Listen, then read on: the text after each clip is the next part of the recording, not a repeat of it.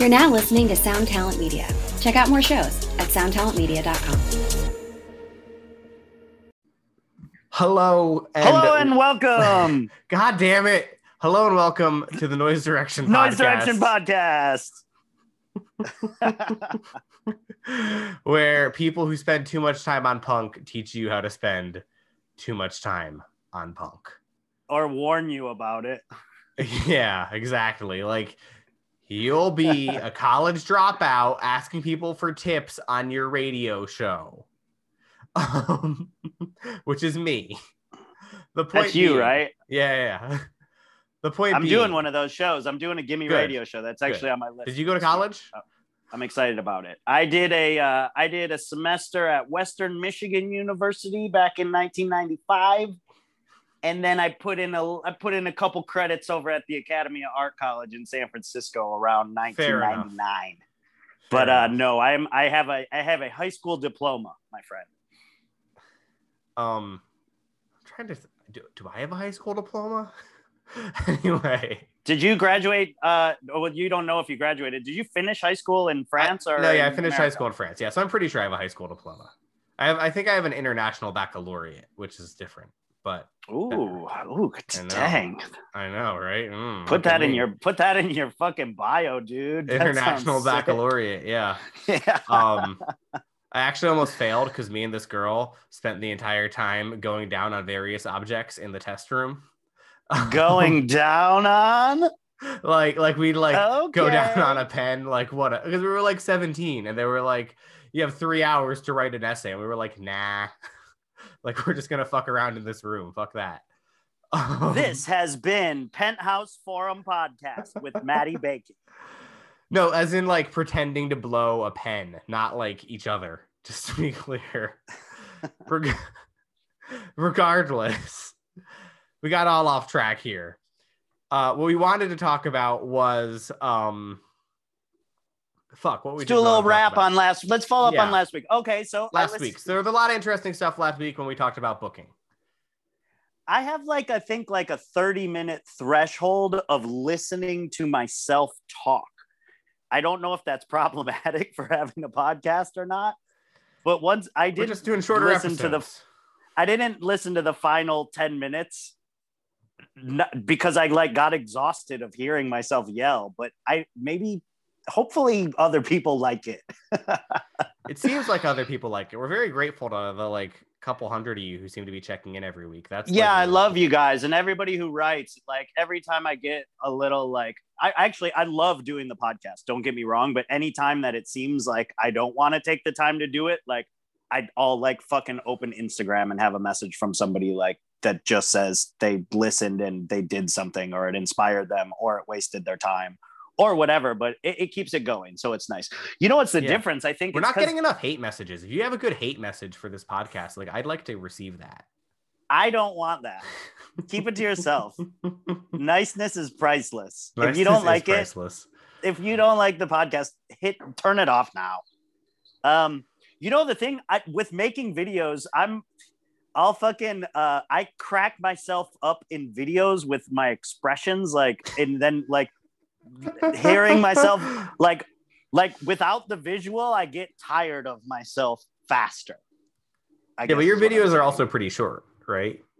Yeah, they are. I think 5 minutes is really long to stay on one thing. It's funny. A person will spend 6 hours on their phone, but they won't spend more than 1 minute on any one thing. Oh, totally. You need 600 different things to look at. So the point being, let's just not do a podcast today. Just talk about whatever. No. So we wanted to talk about booking. There was a couple things with booking we didn't get into that I just wanted to take some time to address. Okay, what was a big thing you think we missed last week, Matt? And so the big thing we didn't talk about last week was holds. And so holds are basically, this is how tour booking works on a higher level, okay? Is you reach out and you get what's called a hold. And so a hold is where the venue says, okay, you have this night if you can lock it in with a full lineup, right? And if you can lock in a full lineup, then the venue will give you the night. But if you can't lock in a full lineup, then someone else can come in and lock one in, and then you have 24 hours to beat them, right? So like if I have a hold at St. Vitus Bar, and that's when it gets really fun. This is where it gets tricky, right? So like say I have a hold at St. Vitus Bar for June 22nd, and I'm having a hard time getting bands. If Scotty comes in, he has what's called, and asks Dave, the booker at St. Vitus Bar, hey, could I book something? He'll say, oh, you have second hold. If Scotty can come up with a lineup before I can, then Dave at St. Vitus Bar goes to me and says, Matt, Scotty has a lineup. You have 24 hours to beat him on this. Otherwise, you're going to lose your place in line. And so I come in and I have to either come up with something or I'm screwed. And this can actually go to the point where there's like fourth or fifth holds even, because for a whole variety it will be of reasons. this fall, man. Right now, exactly. Every venue that hasn't closed down's got a hold every fucking and Monday, they've got Tuesday, Wednesday, Thursday, Friday. Got fourth or fifth holds, right? So like the people who have fourth or fifth holds really need to get their shit together. But on the flip side, something to be aware of is like a big agent will come in just so they can have flexibility and get like first hold like a year out on a week of dates in a club. On a 5-day block. So sometimes it's easier to challenge. Sometimes you're told your third hold, but it's like two agents who never really were going to use that day anyway. And so you're able to come in with something, you know? So this is useful information. This isn't now when we're talking about booking your first couple DIY tours, often this is going to be the job of the local promoter that your local contact will be the one making the holds. You're probably not going to be putting holds on venues from across the nation, right? But you're going to need this if you're going to fulfill your deal of also helping book shows in your town to build your network and credibility. And also, you know, when you check in with I want you to know what you're talking about when you check in with the promoter and the promoter says, oh, you know, you're third hold here. So I'm trying to get you locked in. So now Picture me, Maddie.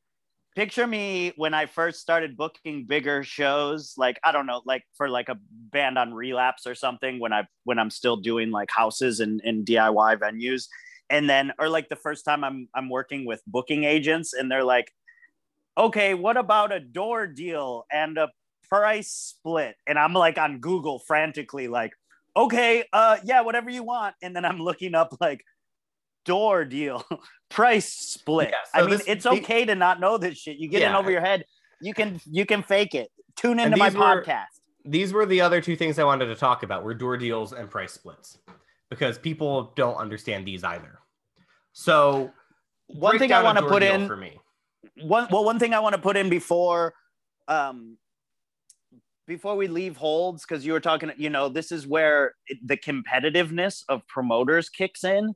And one of the things after listening to, the first 31 minutes of last week's podcast that I was thinking about is that sometimes I don't want to make everything like sound super easy, or that like it was like so fucking easy for me. And so if you don't do it, you're fucking up super bad. Like it's so much trial and error. And, but the one thing, man, more than any other fucking place, dude, I find a lot of camaraderie and being in a band with other bands, even if there's a little competition in that, tons of camaraderie with other record labels, show promoting, cutthroat. It's like everyone's on opposing football teams, man. It can get rough. I got good at booking shows out of spite for like all my 20s, you know? Yeah. And, so it's rough. And then without like going too much down that hole of negativity, this is another reason why you can partner up with someone, you know, you can be the guy that brings a bill to your other friend who has the inn at the bar, stuff like that. That's where you can team up, and you're going to want a couple partners when the fucking other promoter across town comes for you. Yeah. Because they will, right? Because they will. Because like you and get the to a best point... thing is if you can become friends with that, if you can work out a friendship, that's going to be really beneficial. 100%. The thing about promoting is it's like such a thankless position. This is why also I think people in bands should be in promoting, because they don't need so much back out of it than just playing the show, where it's like getting into promotion, like you're not going to get the credit that honestly that you deserve for the work that goes into putting on and promoting a good show. It doesn't like come in big waves of gratitude and from the scene. It's really a grind. It's the hardest job with the least money. For sure. Local booker, for sure. Even on a larger level. Because once you get to a larger level, there's nights when you make your rent, and there's nights where you got to come out of pocket. The gamble part of the big show game turned me off. That's like I've definitely had that even at St. Vitus Bar, which is only a 250 cap room. Like I've definitely had nights where I was like, oh my God, I need to go ask the adult I know for $300, and I had to be like, Steve, please help, Well, and that's a good example of why it pays to have a relationship with your local people, because I've done the same thing with Tom at the Metro. Like, shit, man, how many paid? Ooh, yeah, I need to give these guys $1,500 tonight. Can I make it up to you, or can I PayPal you, or can, and a lot of times if you book good shows and you have a stinker and you have that good relationship, the club will meet you in the middle there, or in some cases even just eat it. And so now getting into stinkers and all this stuff. So door deals and splits. So let's break this down. So a door deal, simply put, is when the venue says you just get a percentage of the amount that comes through the door. And sometimes it's after $0. And sometimes, so like from the first ticket, it's a 70-30 door deal and you get $7 of every $10 ticket, or it's you get paid after expenses are paid. Make sure you know what the expenses are ahead of time, because if you think you're getting 70-30 and you count 100 people in the room, that you might not be doing that math right. Yeah, but also even like if you're on like a real DIY level and you're expecting like 25 people to show up, like make sure if you're getting paid on $0 or if you're going to have to pay the sound guy out of your own pocket. Because I've had that happen to people. Not fun. Like understand if the club views you as the promoter. This is why it's good to work with a promoter, because the promoter kind of has to cover that cost of the sound guy. Because otherwise, if you book a show with a club direct, the club is going to treat you as the promoter and hold you liable for paying the sound person. So that's an important thing. So don't go on tour until you can put enough people in the fucking crowd to pay the sound man. Yeah, no, but just so you know how door deals work, Now, can you break down splits, Scotty? Okay, so the split, what happens after a split, once you get into this, the band probably wants a guarantee. And really, when a band starts asking for guarantees and splits and stuff, you're probably dealing with a booking agent at that level once you start getting into these terms. Yeah.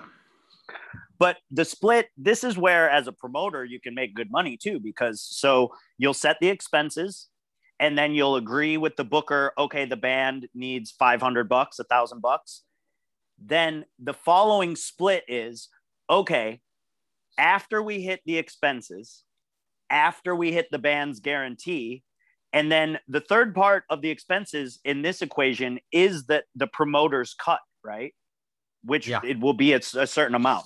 So now what we're getting at is the promoters got their cut, the band's got their guarantee, the expenses cover the sound man, the venue rental, all that kind of stuff, flyering and promotion. This is where, something new was, in the last, I guess it's been a while now, but in the last 5 years, at least, adding on, another $100 expense for Facebook ads on top of the $25 for flyers, right? Yeah. The split then comes, so you can do the math and there's a certain number and you're like, okay, cool. If we get 99 people paid, that covers my cut, the band's guarantee, and all the expenses. Now, every ticket sold beyond that now will get split in an agreed upon fashion, probably in the band's favor. So basically, let's say you make $2,000 at the door, and your expenses were initially $800 for the band, $200 for the promoter and sound person. So now there's $1,000 over, right?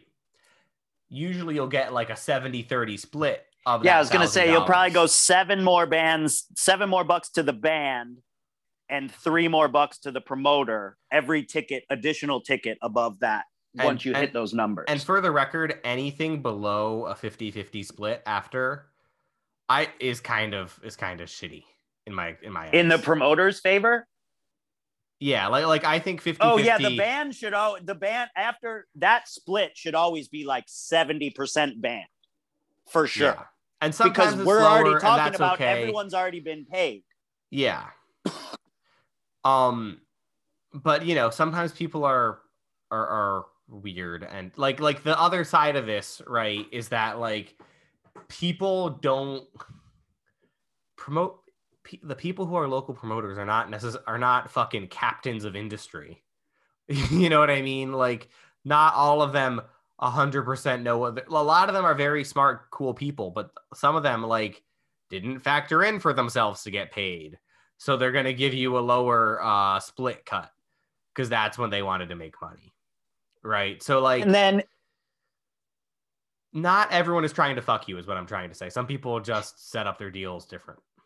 Well, and this is where it's going to come in handy with my biggest message of last week's show, which is to, you know, be participating in your side and hooking up good shows and taking care of bands, because when my homies roll through, I don't take shit unless we make a ton of money. Like, I want to give them the fattest thing. I want to hook them because that's always the best feeling, when it's just like when you like roll up to your buddy and you've got like $3,000 in 20s, like drug dealer shit.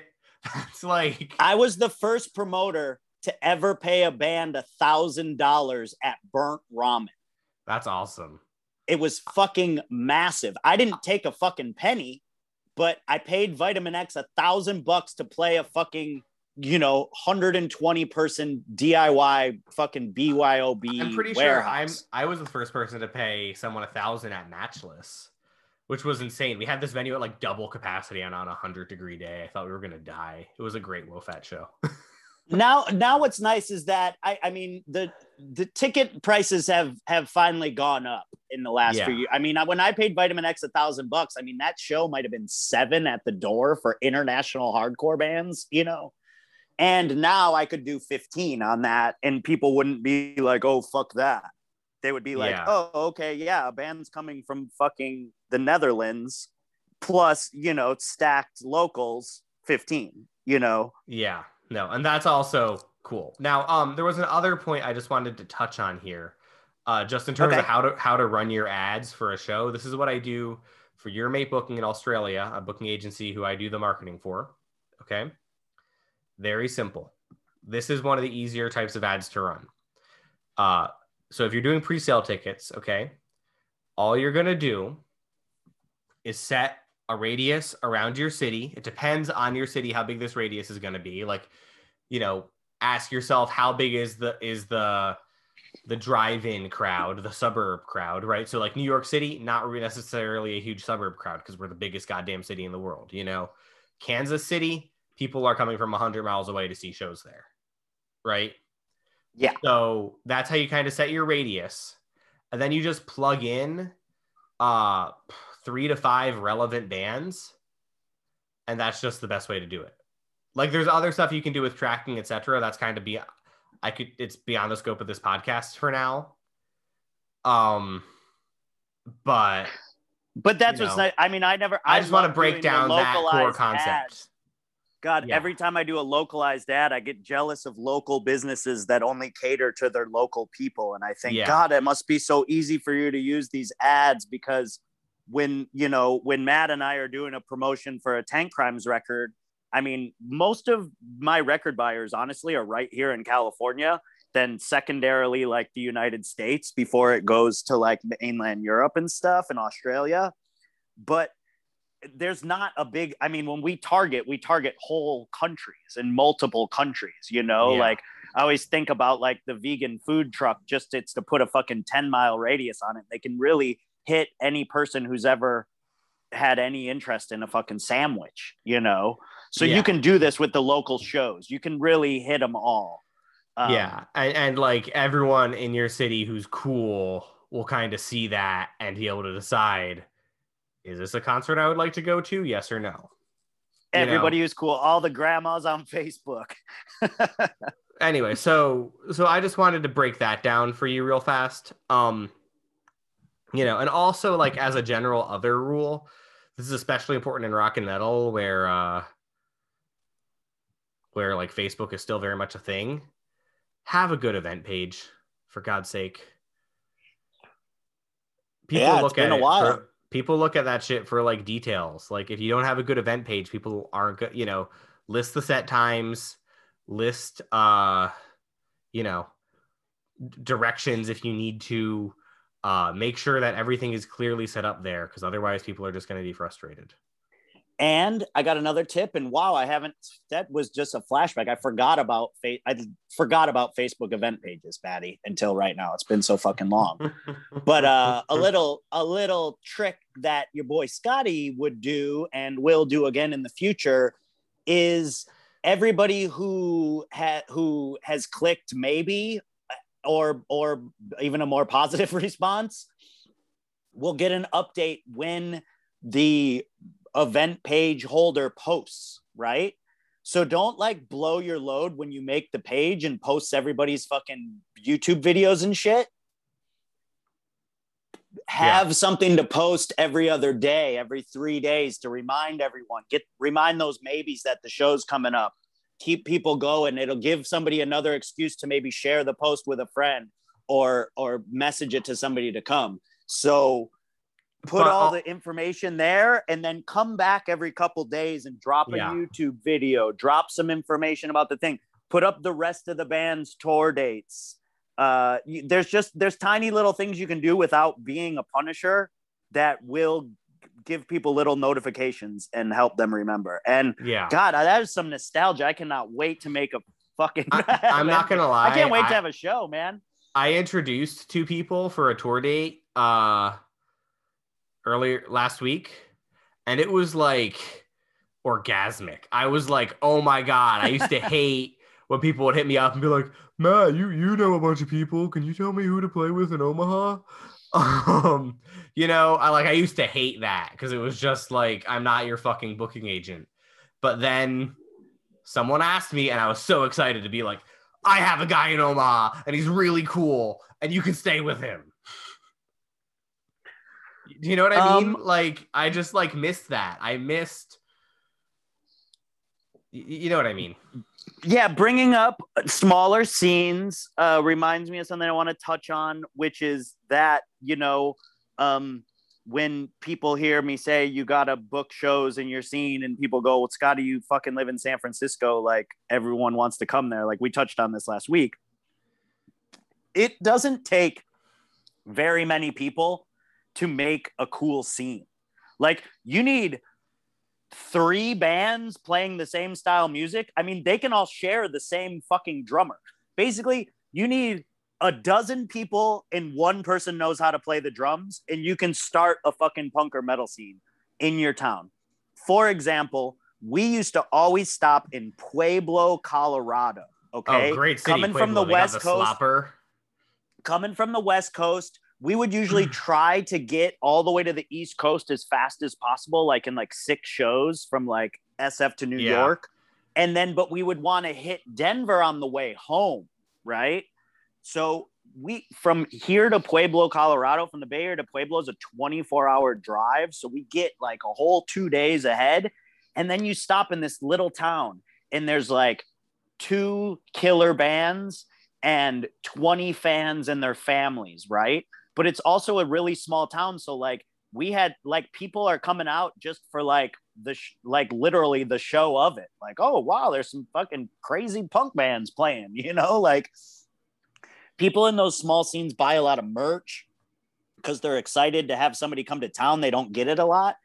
and it only takes, seriously, I mean, if you can get 2 bands in one scene and get some people excited, you can work up a tour spot. Yeah, like where bands will stop if you can figure out how to make it worth it. So you don't have to be in New York fucking city. Yeah, like if you can get 40 people to turn out regularly, that's good. Yeah. You know, like, and 40... it's not that much, and it's just an effort. You know, you can find 40 people that like this shit. and it's like, you know, it's like 40 people, because like, break down the math just real fast, okay? 40 people, okay, you're playing a house show probably at that point, so no venue fees, $10 each, right? So that's like $400. You throw the sound guy 50 to 100, and then you can give the bands 300. They're going to be stoked on that. If it's like a small market, and then they bought some, they you know, they sold some shirts, like, bands are stoked on $300.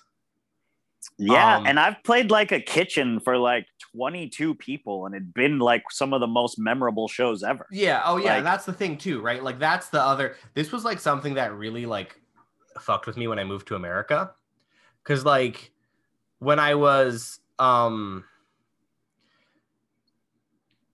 didn't really. I was going to squat shows in Paris, but like even the squat show had like some government money helping it out. Yeah. Because Europe, you know, like there's an actual distributor for squats in Europe. Like for the like squat record store. There's like a distributor for that. I use Agipunk to get my records into the squat record stores. Yeah. Like, you know, like Agipunk is a thing that exists. That doesn't happen in America, right? So I didn't really understand how it worked until I moved here. And then I like found myself in a show in my friend Fluffy's kitchen. And I was like, we can have a show in a kitchen? Cool. It's very American. All European bands, and especially Japanese bands, really want to play a house show because it just doesn't really exist over there. And that's just something to think about, to be cool. For international bands, you know, give them that fucking American experience. Oh, I booked Downfall of Gaia in the fucking I booked a secret Downfall of Gaia show on my birthday in like the crustiest basement ever of a house called the Pariah with this guy Scabies. It was like, oh, Scabies, does he know Squirrel? Exactly, of course Scabies knows Squirrel. Like, that's also the beauty, right? Is like crust names like that. I miss that shit. I want to. Okay, so I'm realizing that we're getting near 30 minutes. We're getting near 30 minutes, and I want to try this 30-minute episode. Oh shit! Did you hear that? What was that? That was my timer. Okay, so I didn't realize it was going to go off in my Zoom. So we got to wrap up. But I don't want to cut it off just like this. Okay. Because we didn't really mean to make booking a 2-part episode, and we'll always talk about this. So in 1 minute or 2, I want to talk about ways you can be prepping for shit to be reopening in the fall if you're not booking a tour. Because honestly, if you're thinking about booking a DIY tour right now, professional bookers have holds on every single fucking basement to arena from here to fucking and that's the thing, Timbuktu, right? Is like on hold right now. All my friends who are like big dick bookers who have like a background in the hardcore scene, which is most of the bookers, up to and including like the biggest metal agent in the country. All the good bookers started with what we're talking about now.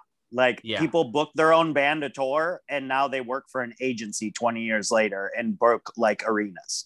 So many people in this space started in a basement. And so it's another avenue there. So the point I just want to make here is a lot of those guys are like hitting up all their basement homies right now and going like, okay, we're back doing fucking basement shows because I need venues and you have a basement, and are still doing this 20 years I have later. A band with 3 tours booked right now: fall, winter, and spring.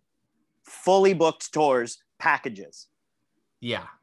If we don't all get our shot before the fall, we never announce it. but the bookers are fucking hard at work. These people live 6 months in advance on a regular year. So, okay. Yes. So what can you do? You know what I'm going to go do this week? Now that it seems like the rainy season's over in California, I think it might still be winter in some places, but it seems like we're out the other end and spring and into summer has begun. I'm going flyering, baby.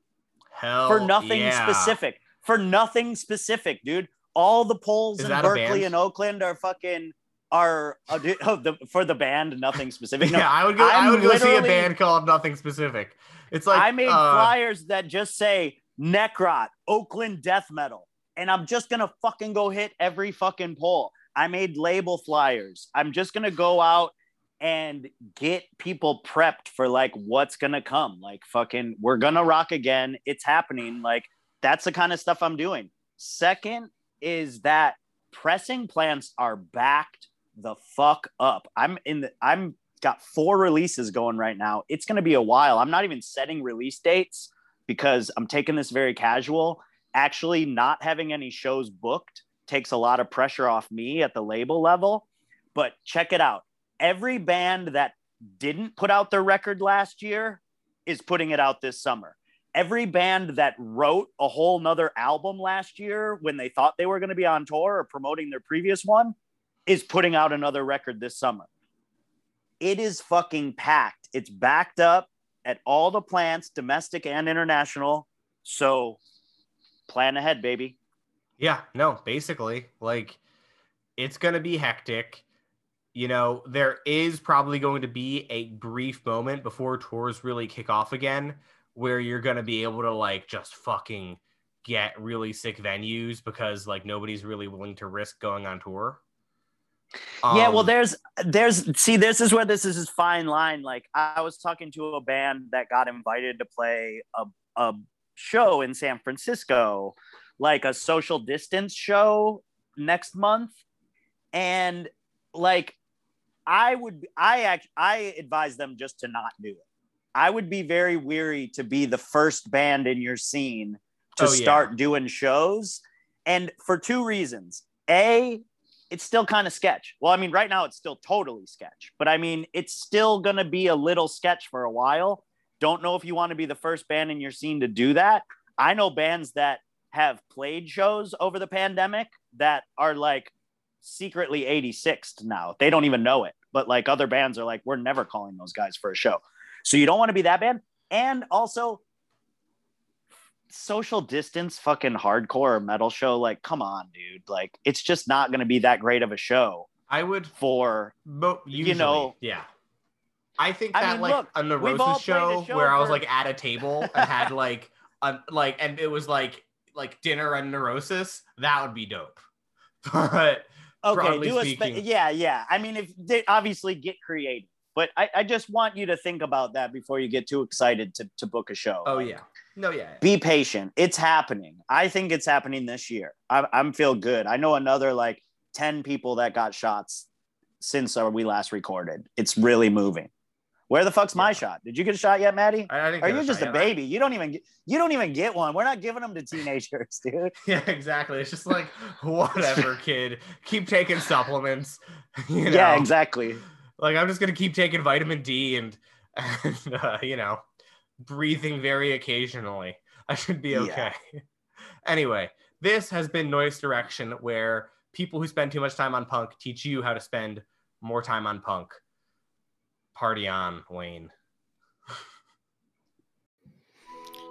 Welcome to us talking about our podcast for a minute. What's the name of that podcast? That's Axe to Grind, and right now you're going to be getting a little taste of it, right down to the shaky microphone and all. And my name's Bob. And my name's Patrick, and usually we're joined by Tom. Tom's the best. Tom has a real grown-up job that requires him to be at work, but we talk about decidedly not so grown-up things like hardcore music and things that people that like hardcore music tend to like. So that could be the latest shows, revisiting classic material, talking about the new classics, all the little dorm room nonsense that you imagine from niche music podcasts that you either love, want to love, or hate. Yeah, imagine all the emotions that you have towards a genre that has impacted your life, and then condense them down to an hour to 2 hours a week. So triangulate your speakers. Think about jumping off the bed, singing along, dancing like an idiot, and listen to Axe to Grind podcast.